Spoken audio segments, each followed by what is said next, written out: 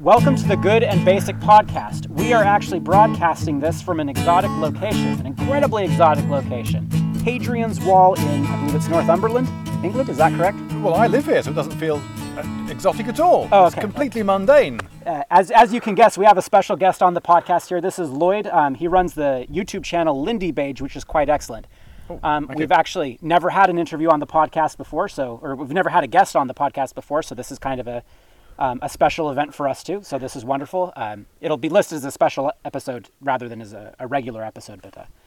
So there we go. So of course we have myself, Joseph. We have other Joseph, who is also present, and then Lloyd of Lindybeige. So thank you very much for being here with us. Well, you've chosen a glorious evening for it. Thank you. Absolutely. Are we really broadcasting? People of the world are seeing this right now, live. I could say anything. At the moment that they're hearing this, yes. At the moment we're saying this, no. We're not broadcasting, are we? No. Okay. So we are unfortunately as dead as the Romans. But like the Romans, people will be able to come back and study us post facto. So that's positive. Okay, so what we kind of wanted to use as the launching off point today is we spent all afternoon at a Roman fort here in England along Hadrian's Wall. And I want to reiterate, we are literally sitting on Hadrian's Wall right this moment. Well, you are. I'm not. That's technically true. Lloyd is on a little section that's off. It's remind me what it's called, a mile fort? Mile Castle. Mile Castle, that's Yep. right. Which are these castles that are set up a mile apart all along Hadrian's Wall. So that's pretty great. With monotonous regularity, even on the sides of cliffs. Yes. Yeah. Standard design. You do not deviate from a good design. That is the proper design. It is the correct design. Do that design. Nature got it wrong. Yeah, but we're going to fix it, or at least the Roman engineers are. Okay. Yes, that was in reference, in case that was a little bit obscure, to the fact that all the mile castles are the same, regardless where they are. And sometimes the design doesn't necessarily suit the particular bit of landscape they find themselves placed on. I was going to say, it kind of seems to me to make more sense. We're in a little bit of a valley here, and it kind of seems to me to This make is more where sense. the mile is. Oh, okay, all right. All right, Mr. Roman engineer, I give. So we are right here on Hadrian's Wall. Just a couple of miles down the road is Vindolanda, which is actually, if I remember rightly, a Celtic or Gaelic word that means something like shining, which is kind of cool. And it's an excavated Roman fort from 82 AD to about 400 AD. 82 AD to 400 300. AD. There's multiple layers. 400. There's a museum attached, so on and so forth. And we were, privileged enough or lucky enough to have Lloyd along with us, who is an expert in a lot of things, and so that's I pretty pointed great. at things. Did that. If you aren't familiar with Lloyd, we'd like to encourage you to check out his channel. In the show notes, that'll be there, and in the YouTube description, a link to his channel where he has several videos about Vindolanda. So, okay, I think... not yet. Oh, not yet. I beg your pardon. He I will... have shot footage for videos. I'm getting ahead of myself. He shot the footage today, and hopefully at some point that footage will come out. Don't hold your breath. There's some excellent videos on topics such as Hierapolis and the largest cannons in the British Empire. Malta, yeah. That was Malta. Also, everything wrong with one still frame in Gladiator. An excellent first starter. There was a time when my computer stopped working properly and I couldn't use moving footage. So I had to do just videos just using stills. So I did that one, and I did a whole series on the film Ironclad. So if you watch those videos, it's just stills. Really? Because my computer was on the blink and it just couldn't handle moving footage. So strange. I didn't notice it with the Ironclad ones because I guess you changed frame enough. But excellent videos. Particularly because I will never watch medieval or ancient set movies the same again, ever. I've ruined them for you. No, you've made them much more enjoyable. Good. I don't know. There's value in the fourth wall, in being able to just absorb into the world of a movie, but there's also some value in being able to distinguish it. And, for me, it's not that difficult to get immersed in a film. Right. But those tags are very helpful for being able to separate, particularly historical information, because unfortunately, that's where a bulk of the common person, including myself's historical information comes from until it is corrected. So I found it very helpful. Well, happy to be of service. Thank you. I appreciate that. Fire arrows. So, Vindolanda, hopefully that footage eventually does turn into videos. I'm curious for you two, or for all three of us, after having kind of had an hour to digest all those experiences and so forth, going through the museum, looking at the artifacts that they've dug up, looking at all those ox skulls and the keys that are all uniform and all those things, and then going out to the archaeological site. What thoughts have you been chewing over in addition to those? What are your sort of takeaways from Vindolanda, and what stood out to you from that site? He was looking at you. Rock, paper, scissors. I'll go first. Yeah, okay. Joseph has to go first. So there were a lot of things that were very interesting that we did. We toured through a reconstructed section of wall done in the style that it would be when it was first built. I do remember that you did say, "This is really cool," about 18 times. 18. Okay, good. I wasn't counting, but it was lots. I was going to say I would have thought it would have been more than 18, although. Okay, so there's differing scores. 18, more than 18, somewhere on there. That was really cool. But probably the most... the thing that stuck out to me the most was Lloyd, you pointed out on the landscape, the evidence of the old strip farming method, the old medieval practice of dividing the land. That probably was the most interesting thing that we saw, because it's got me chewing on more questions as we're sitting here. I want to know how that worked. I want to know what the maximum range for a farmer from a town was, because the old practice was to manage a I think strip of for farm. the benefit of the audience, we should explain what I was pointing out. I was going to say, absolutely. I saw the remains of some strip fields, what we call ridge and furrow, or rig and furrow, on a hillside, and I pointed it out to Joseph here, and it took a bit of seeing, didn't it? I had to keep pointing you to it. Can you see lines? You didn't see it straight away. Right. When you know what you're looking for, you can see it. When the light is as it is now, and by the way, it's actually quite difficult for me to look at you now because the sun is right smack in my eyes. Well, I think we're just going to have to go. No, it's not going to work. When the light is very, very low, it's easier to see because it hits the tops of the ridges. So you have a field of an open field system back in the Anglo-Saxon days, where there will be a strip, perhaps 4, perhaps 8 yards wide. 4 is narrow rig and 8 is broad rig, and there's also cord rig, which is very narrow. And these strips would be allotted to different people to farm that year. So one particular farmer might have the first one in the field and the third and the 9th or something, and other people would have the others. And these turn into a sort of corrugation over the centuries, because each guy doesn't want to plough and throw the soil from the plough into his neighbour's field, because he's giving his neighbour all the good stuff. So he goes up one side of his field and throws the soil into the middle of towards the middle of his field, turns round and does the same the other side.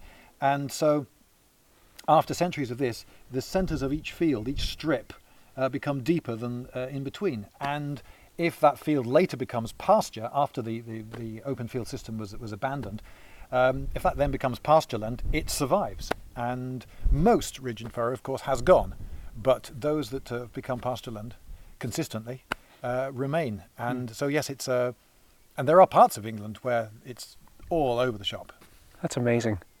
It's particularly interesting to me that the farmer was not living on the strip of land. They're living somewhere else, presumably in a town, and then walking out, walking out to those strips that are allotted for that year, and then working the land. So I want to understand how that worked, how much a farmer could do, what the yields were. I have a course for some new study. Okay. Thank you. How about you? Well, actually, I will jump in, because there actually is something that I'm fascinated by, and I'm still thinking it over and trying to figure out sort of what it means. And it is that I am sitting on a wall made by the Romans. Yes. And I am near I'm sort of near the northern border of England. I'm in the middle of the UK. Yes. Right. And that just amazes me. That I don't know, that I'm sitting on a Roman wall that's nowhere near Italy, nowhere near the Mediterranean, right? And so it's a testament to the incredible breadth and scope of the Roman Empire, and of the Roman military and Roman culture and Roman engineering, right? That 1,500 years, I guess now about 1,600 years after this wall was abandoned, I can still come back to it, and it's a trace of the Roman Empire. And so I'm just still kind of to give full credit to our modern colleagues, you are also sitting on quite a lot of modern concrete, which is holding the top of this together. It's been consolidated and at least partially reconstructed. Yes, so this is a good note for our listeners, that the walls of the stone that we're sitting on, there's concrete that's been put in to seal the gaps on the top, so that it doesn't fall apart. Yes, although, as we spotted earlier, they haven't done that everywhere, and some So that places it it still mostly doesn't falls apart. And the stones, this particular size and proportion of stone, you can see these worked stones on the facing. I remember I've been involved in a few other archaeological projects along the wall, and we've stayed at farmhouses, and sometimes you look at the wall of the farmhouse and you think, those stones are remarkably similar in size, colour and proportion to the... and that's because they are. An awful lot of the farmhouses either side of the wall got built out of these things because it's a very convenient building material. So waste not, want not. Yeah. Recycling is good, apparently. Yes, very true, right? Quite basic in this case, recycling the blocks of a wall. Yeah. In fact, well, yeah, for the benefit of our listeners and probably our viewers too, the particular mile fort that we're sitting on the edge of right now has actually now, it seems to have been turned into a sheep pen. And so that's kind of remarkable too. That, you know, Number 39, is that right? I think that's Yes. 39, yes. Good old number 39. It's not as good as 32. I mean, 32 is my favourite, but 39, not bad. It'll do in Yeah, a pitch. only 7 away from perfect. So Yeah. no. Okay, well, I don't know if Lloyd has anything to add. If not, I kind of want to go deeper into that idea. Of What was projects your coming over. favorite? Yeah, what did you, what stuck I out don't to you have the a most? favourite thing. Well, I've been to Vinland before, and so I suppose one of the things I was noticing was what's different. Right. The museum has been spruced up quite a lot, and I would say is definitely an improvement over its former self. It's quite plush, I would say. It's quite nicely presented. You know, the lawns are well kept and so forth. It looked very presentable in a tourist attraction sort of a way. And I say this because, if you may remember, I said something earlier today, which was a semi-secret. Should I mention it, do you think, in this video? Would it be safe to, or would that be a terrible, terrible mistake? I suppose it depends on the nature of the thing, but I think it would probably be fine. So. Let's just say that at least... Okay. Oh, at I know some what you're point talking about. In the Okay. past, the reputation for the archaeology on that site was not of the highest caliber, and perhaps I'll leave it there, because I don't want anyone to come and serve some writ on me by expensive lawyers. If anyone wants more information, they'll have to come to you personally. Yeah. And maybe not even then. Right. But anyway, so I remember that. Okay. Yes, there was some nice stuff in the museum. There was a nice reconstruction of that horse armor. Do you remember Yes. The name for that is a chafron? Chamfron, I thought? Chamfron. Yes. CHAMFRON, I thought. Yes, I'm trying to think how I would actually say that. But let's not make as long as it doesn't sound too French. A it should be all right. camphron. Yeah, but horse armor for the head, and with a couple of big T strainers over the eyes. It was good, and some nice details of the different woods that they'd found. For instance, I always find that useful information. About, Yes. Because today most things are just made of wood of some sort. Right. Whereas in medieval and earlier times, people, I'm sure, would have been very conscious of what wood they would select for what, and how each bit of wood had been managed, and how one type of wood is more expensive than another sort of wood, and so forth. I think it would have been far more common knowledge what was good for what, whereas today most people, it's wood. Wood is wood. Spruce for framing houses, and other than that, it seems to be mostly on the aesthetic qualities, right? You might want a cherry wood piece of furniture or something like that for aesthetic qualities, but you don't know much about the underlying properties and characteristics. Of Yeah, and I always use balsa rather than mahogany for aeroplanes. Yeah. But yeah. I actually have a question for you about the Good. archaeology thing, because one of the things that totally surprised me and that I thought was so interesting is, so all three of us are going around to that museum, right? And we run across a toilet seat, and you're like, I don't think that was a toilet seat, right? And That's not quite how I put it. close, right? So in that and in many other instances, we're going around and finding these objects, right? And sort of actively critiquing and considering what those items might really have been used for. Going beyond the plaque, sort of going Right, beyond I the was descriptive thinking that plaque. possibly because you're from America, Yeah. you come over here, you see something in a museum, it's got a label that's printed in black and white by Yeah. someone who's presumably terribly learned and has been Yes. brought up in Britain, and everyone Exactly. in Britain just knows things because Well, and they they're have an magical. accent too. I mean, it just screams authority. Well, I don't, but you do. Fair. And I suppose I was sort of giving you permission to doubt the labels by doubting them myself. And I know it was before the loo seat, where I pointed out a couple of definite examples where, for goodness sake, there's no way that is that. What is it? The one that we ought to talk about, the battle standard briefly. It's 2 inches tall. So it's literally 2 inches tall. It's like that. There's the Vindelander battle standard. For the benefit of our listeners, this is a figurine of a horse. It's approximately 1.5 inches long and about 2 inches high, and it looks like it could fit on the end of some sort of pole. And originally there was an interpretation that this was the battle standard that you'd rally around and you'd be looking across the battlefield to find it. And this was their star find. Come see the Vindelander battle standard. It's on their branding material. It's part of their logo. It's on everything. And on the T-shirts. And all the T-shirts, it's this size. On the door, it's this size. And they used to have a huge flower bed that was in the size of it, in the shape of it out the front. That's gone now. That's intense. It's like that. Just how good. In the middle of a battle, there's all sorts of terrible things happening left, right, and centre. The guy to the left of you just suddenly gets hit in the throat by an arrow, and the retreat is sounded on a trumpet, and you look around the battlefield and all the chaos and riot and flying blood and dust for something this tall. No. Battle standard. I don't think it's a battle standard.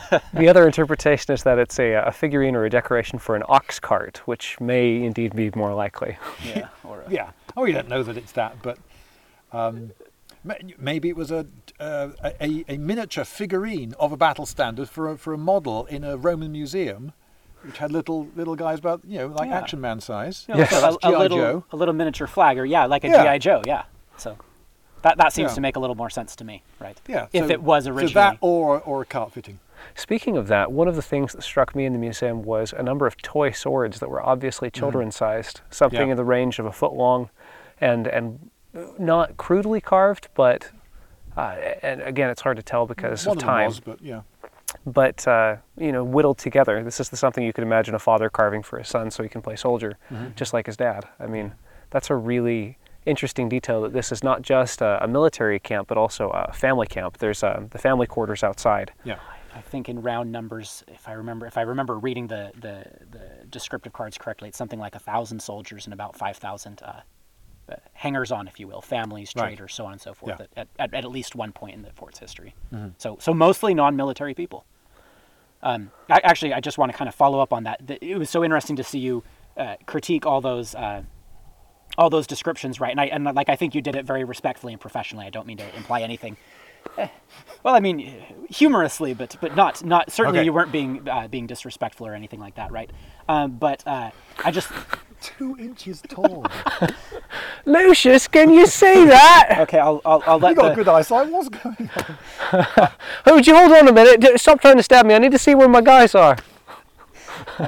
I'll leave the viewers to decide if we're being disrespectful or not. Okay, right. That's open for interpretation, I guess, at this point. But I think we're fine. But anyway, it was just so interesting to see you do that and to think about how, for most of my life I go to museums, and although I can go to multiple museums and I can read other books and I can do a little bit of critical reading, you in no small part because of your background in archaeology, were doing very intense, deep, and critical readings of all of these artifacts, and looking at those descriptions and saying, is that plausible? Is that not? So I'm curious, I don't know. Am I correct in saying that sort of your archaeological background is coming to bear there, and so you're looking at all those artifacts not just as a viewer, but also as an evaluator, almost as a curator yourself. When you come to some big topic, when I first started learning Lindy Hop swing dance, for instance, you go to a lesson, you learn 4 moves, and then I've got 4 moves, and then you do another 4 the next, and you've got 8 moves, and after a while you think, how many of the moves do I know? What proportion of the dance have I learned now? Yeah. And it's only when you've been learning the dance for years and years you realize there is no end. There's an infinite number of moves, and you can always make up more and always do more variations on them. So there is no answer. There's no point at which you've learned half the system. Well, when you study something for a reasonably long time, eventually you get a feel for how much there is to know and how sure we are of the things that we know within it. So I'm now reasonably comfortable about how sure we can be about certain things. And so I know that in the field of archaeology, there's an awful lot of conjecture and just current consensus that will then change perhaps because it's done so in the past. So yes, how things were used, interpretations of what things are, they change, and very few of them are absolutely certain. Something that, for instance, like those weighing scales we were looking at, those weighing scales, they work as weighing scales, and the same weights and gradations crop up again and again. You can be pretty certain those are weighing scales. But if you find a plank with a hole in it, and someone tells you it's a lucite, it's a plank with a hole in it. You know, there's no one on earth who can say absolutely definitely that that particular plank with that particular hole in it, it was a bit small. It was like that big. Yeah. About 4 inches across. I don't know where you live, but you know, lucites tend to be more like that sort of size where I am. Yeah. So, but then I suppose I was also making conversation. You know, because I just wanted. Do you think that's a lucite? Yeah, They're saying it's a lucite. I really appreciated that game of interpretation because it's, for one thing, it's more intellectually engaging. For another thing, it seems to be more intellectually honest, particularly where archaeology is based in interpretation. You make good interpretations and bad interpretations, and there's a difference between the two. And qualifications and training matter, but it is still an interpretive game. Yeah. And so there's, like you said, some things we can be very sure about, some things we can be less sure about. It's interesting when you mentioned the Lindy hop. One thing that I find fascinating in languages is that there tend to be a very small number of words that do the bulk of the work. Right. Something like, 200 words that do most of the talking, and then a vast variety past that. English has far more words than I will ever know. But it is interesting that after you reach a certain point, you start to realize that, oh, this is the word that will appear on an advanced exam and probably nowhere else. Right, and you know that there isn't anyone on the planet who knows all the words of English. Yes. There's not anyone who's that expert. So there isn't anyone who can, with absolute authority, tell you that word doesn't exist. Right, but there is a point where you've mastered well past the first 200 that do the most of the work, up to the 2,000 range, and you start to feel very competent that, you can say with some certainty that you've mastered it. And you can detect whether something sounds English, or break down what its probable meaning is in context. And you can certainly get very good at playing the game, even if you can't reach quote unquote perfection, right? Even if you can't learn all the words, you can still get very, very good at playing the game, and you can get very good at continuing to learn and play the game as you go, right? Which in this case would be going to museums and looking at the toilet seat and saying, I don't buy that. We're allowed to think through these things, right? Maybe you come to the conclusion that it is correct. I was just thinking maybe ceramics are sort of those 200 commonest words in English, right? The archaeological equivalent, because ceramics are everywhere, right? They tend to preserve very well. And then maybe, I don't know, something like textiles are more like your $5 words in English, right? That pop up very rarely. Anyway, funny little thought, but yeah, I think the linguistic metaphor is kind of interesting. So. Right, now, weren't we going to talk about fourth generation something or other? Warfare, is that right? Fourth generation warfare, yes. Yes. Let's take a brief foray into there. And actually, I was thinking this is kind of appropriate. And I'll field the idea briefly to you, and and you can tell me what you think of the idea, right? So brace yourself. Honesty is a good I'm thing. here on the wall. It's a solid foundation. So. Speaking about fourth generation warfare is actually kind of interesting here. We were talking about in the museum, we were talking about how the Romans, when they conquered people, those people have different religions than the Romans. They have different gods. And the way that the Romans settled that problem, in contrast to many other cultures at the time that would fight over religion, is they said, okay, we've conquered you. You can keep your gods. And we'll even add some of yours into ours, and you add some of ours into yours, and there can be a little bit of cultural exchange, right? But we're not going to fight over religion. So here's the segue into fourth generation warfare. So fourth generation warfare, it's a theory. It's only a theory, and as theories are, it's always subject to revision, just like archaeological interpretation. Exactly. Yes. So let's describe the first three generations. I think I can do it a little bit more simply than that. Just okay. It'd be good to go through that. So. It's kind of like a long journey where you wind all your way around and then you end up at a completely different spot when you start the discussion. Describing the situation is that the East India Trading Company fielded armies. It was a private company that had soldiers. Yep. That idea is strange to us. And that in and itself is kind of strange. It's a historically new thing that only states have a monopoly on war, only countries. Right. Basically, it gets really messy during the Protestant Reformation. There's lots of people fighting and killing each other, and it's difficult to disentangle who's the enemy at any given time. Religions fight wars, companies fight wars, families fight feuds, which are basically mini wars. And then there's this thing called the Treaty of Westphalia, at which point... The year 1648, end of the 30 Years' War. At which point, from that time forward, it's really only states that have armies and have wars. They have a monopoly on the use of military force and really a monopoly on the use of force in general, at least in Western society. And this is the beginning of generation 1 of warfare. So there's pre-Westphalia, that's totally separate, that's non-state actors waging war. Right. And now we have generation 1, which is wine and cannon tactics with muskets.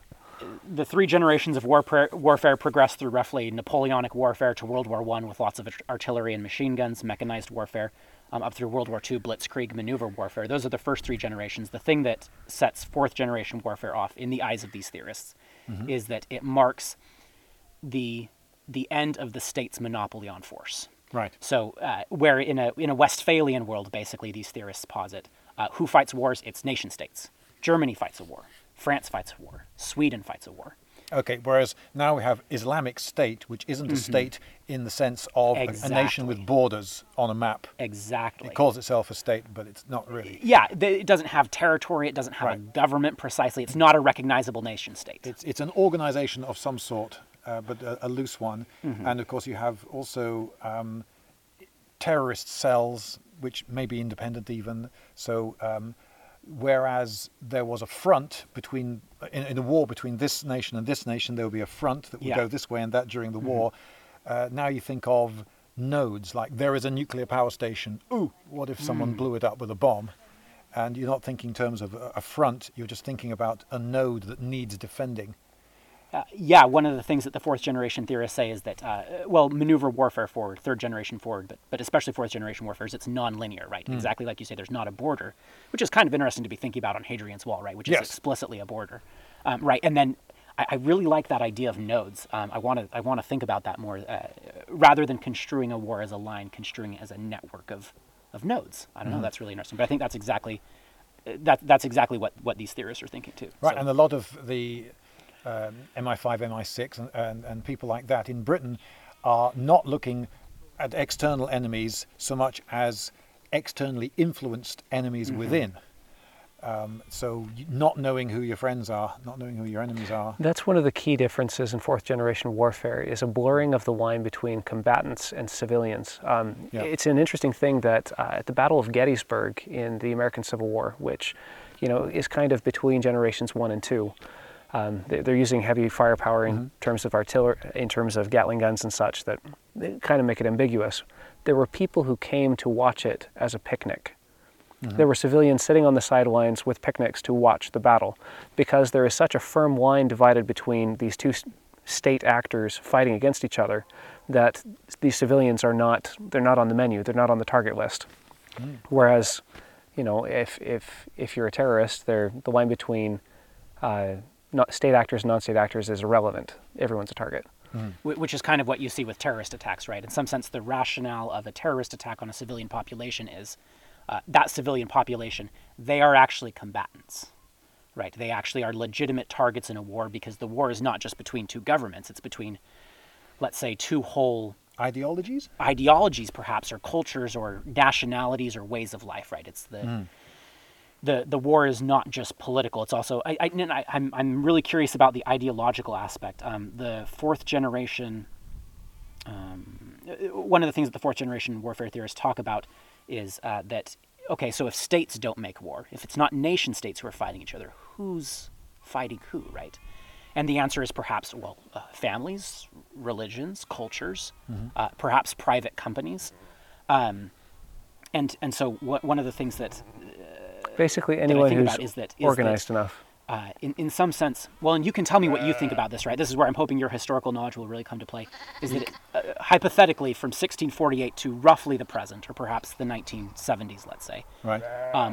Wars in the Western sphere are fought mostly for political, governmental reasons, not for, let's say, deep, visceral, cultural, sort of moral, ideological reasons. I'm curious. Actually, this is the point where maybe if you're interested, you could try to poke a hole in this theory or modify it a little, which would be interesting. Oh, that's such a toughie, because you say this is the reason the war started. Like World War One started because some chap in Sarajevo got assassinated. Yeah. Well, did it though? Didn't it really get started because the Kaiser Wilhelm was spoiling for a fight? But didn't it really get started because there were certain resources that Germany lacked? I remember seeing a history of, I think it was the whole world, done on television, looking at it entirely through geology.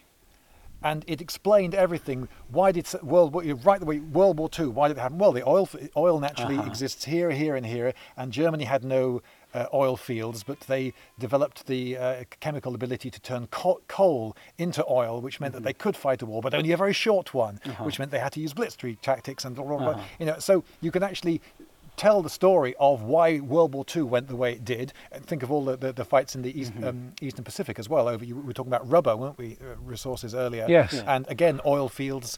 And you can say, oh, well, it's actually because that's where the geology defined why these countries ended up being where they were, and these people ended up being in these groups and fighting over these resources.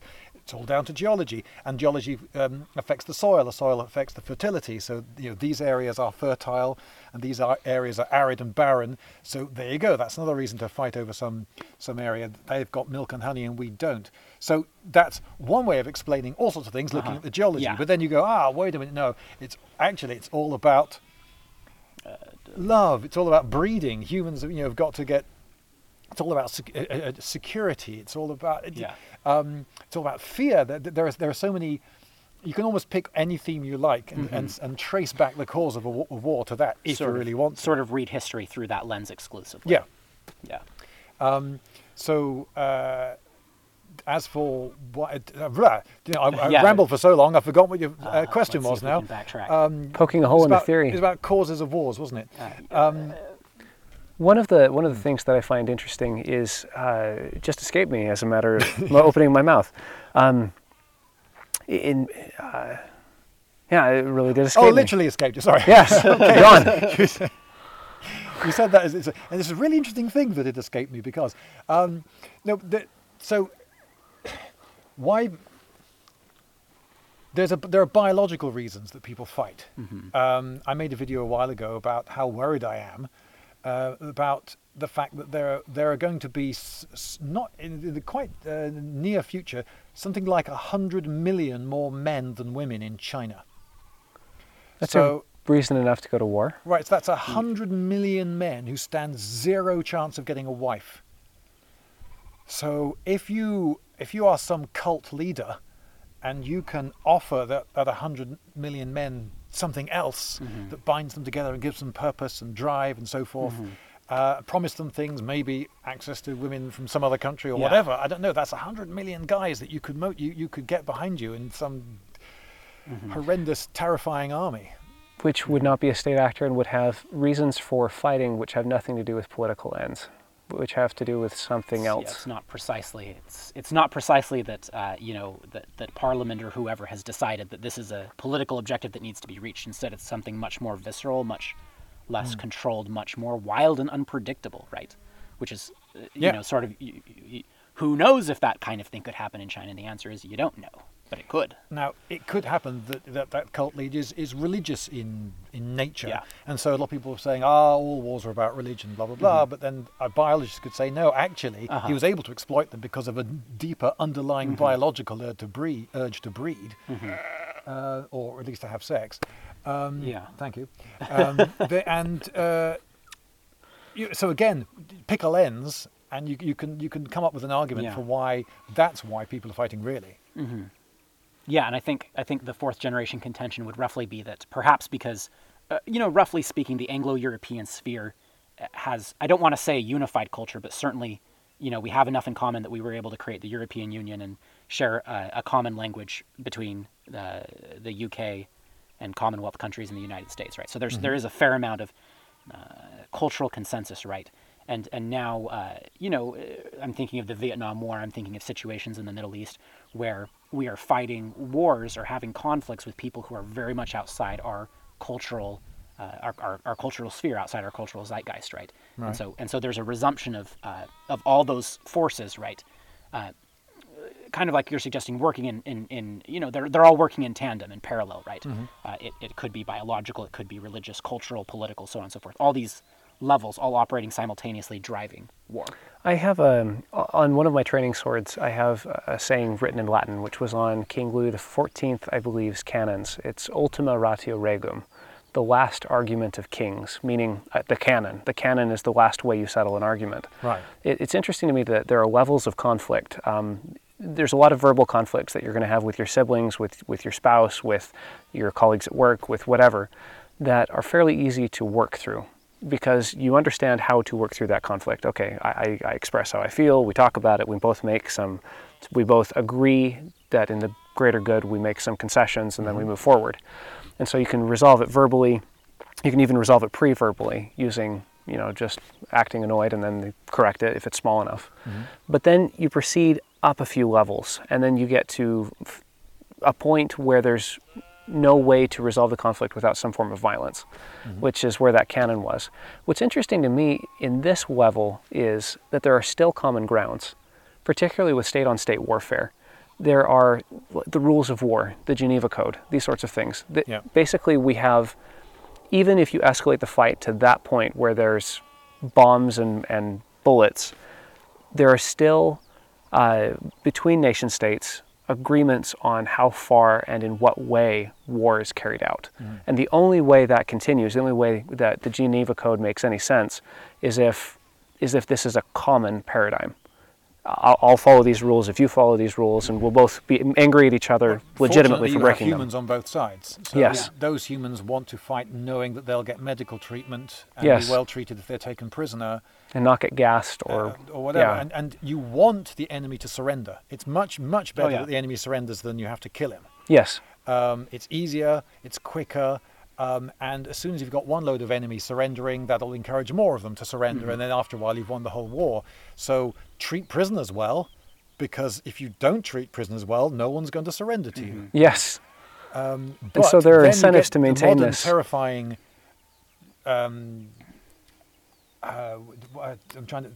Self-sacrificing type thing. How do you, for instance, if you've ever done fencing, Yes. how do you defend yourself against the guy who doesn't mind being hit? Yes. It's very, very, very hard. You can't. So if you're up against an enemy who is actually not just willing to die, that's actually his fighting method, like the suicide bomb. Yeah. How do you... Yeah, there is no 100% guarantee against that sort of enemy ever, no matter how many soldiers you've got or how good their guns are. I think that's because your goal is to kill him, and his goal is also to kill him, at least partially. Yeah. Right, and so exactly. It's very difficult to thwart that kind of attack. One of the ways that I interpret the fourth generation warfare question is along these lines, where it's a breakdown on these mutually understood rules of how the conflict works. In fencing, more than half of your ability to fence the other guy is the certain belief that you have that one of his goals is to protect himself. Yes. So you rely on a shared understanding, and if that shared understanding breaks down, then you can't frame what it is that you need to do Exactly. next. So I feint, and you try to defend myself against that feint. I do a feint, but you don't. You just stab me. Yes. Oh, that's not what I want. You were supposed to try to stop me stabbing you. Yeah, exactly. So you feints only work if the other guy doesn't want to die. Yes. If he doesn't care, they just stab. And that's why, that's why the unskilled and the uncaring fencer is terrifying. Absolutely lethal. In that case, there's a certain, if you fence that way, you only fence that way once. And then you remove yourself both from the gene pool and from the army of the opponent. So there is that. There is that. That's good. And one wonders then, how do you win a fourth generation war? Because you can't set out thinking we're going to win by just killing all of them. No. Because it doesn't work you like kill one, and then, he killed my brother. And then you radicalize 2 more. And you kill them, and you radicalize 4 more. It does start to seem counterproductive. Yeah. In this case, victory actually ends up being as bad as losing. And it seems that this is what happened in Afghanistan. Yeah. It seems. You've got armies, modern armies like the British and the Americans, who had something like a 20-to-1 kill ratio. One of our soldiers was killing 20 of theirs, per loss that we suffered. That's crazy. And yet we weren't winning. It doesn't accomplish anything. It doesn't win the war. So how do you win the war? The way to win the war is to persuade the other guy to stop fighting. Which means you have to, what I'm imagining is, let's say that the reason for this type of all-out war is a breakdown on the rules of war, a breakdown on a shared understanding of how the conflict works. And basically you were arguing that a certain amount of self-interest drives this. I will treat my prisoners well so that just in case I'm a prisoner, they will treat my prisoners well and we can have exchanges and we can cooperate in the conflict. So there needs to be this kind of meta level of rules.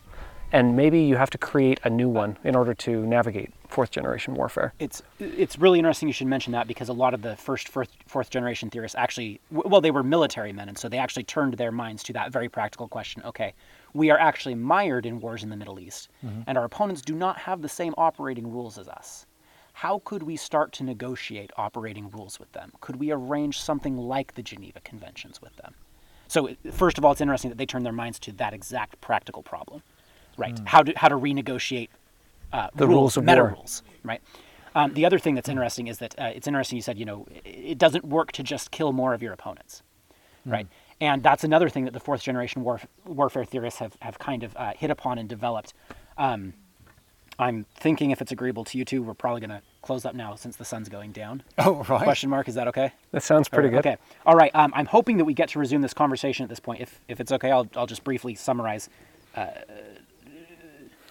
in 15 seconds or less what the fourth generation warfare theorist answer to that question is, if that's okay. Okay. Certainly. Go. So this comes from Colonel John Boyd, who is a United States Air Force colonel, awesome guy. And what he decided was that there's 3 levels of warfare. There's the physical level of warfare, the mental level of warfare, and the moral level of warfare. And the physical level of warfare is when you shoot more of them. You don't want to just shoot more of them. Instead, you want to psychologically disrupt them and morally convince them that they don't want to fight.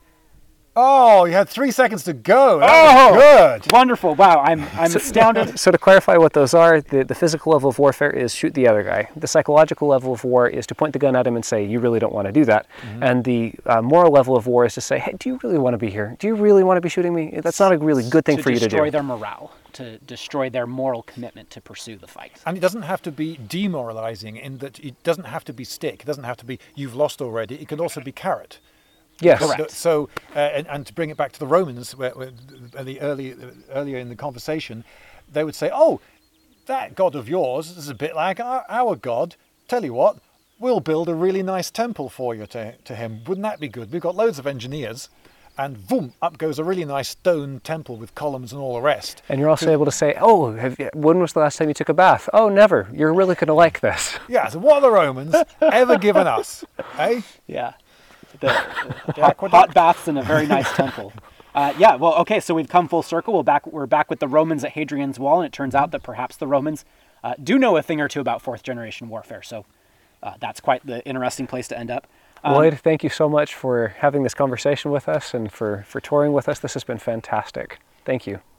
Well, it's been a pleasure, and I don't know how much of you how much you can hear the bleating sheep, but there are some very loudly bleating sheep in the distance, but they're much further from the microphone than we are. But yes, there's a glorious sunset over there, and rolling greenery off in all directions. It's an idyllic spot. So yes, thank you for. I wouldn't be here were it not for you. I would still be editing some video or something in my room in Newcastle. So we're glad to get anything you an that saves you take from a break. editing. Yeah. Okay, all right. So I think with that we'll wrap up. Again, a link to the Lindybeige channel will be in the show notes. I'm also secretly hoping, I know we had to cut this off, but I'm hoping that at some point in some form we'll be able to continue this conversation. I think it's certainly fascinating and certainly worth digging into. Kind of, you could say getting down to the basics of warfare. We want to thank all of you for listening and encourage you to check out our other videos on YouTube as well as Lindybeige's channel and to hit the like and subscribe. Again, I want to remind you, I should have said this at the beginning, but we also have the podcast available. A link to an audio-only copy of the podcast down in the YouTube description, so you can find that, and then you don't have to listen on YouTube. You can listen on a podcast platform. So hang on. So you're telling them this at the end of the video. They have to watch the whole video to find out how to find the audio version so they don't have to watch it. We'll make sure it's in the description. Okay. Yeah. Goodbye Good and good luck. to have you along. Good night, everyone, wherever you are. So thank you very much, and we'll see y'all next time.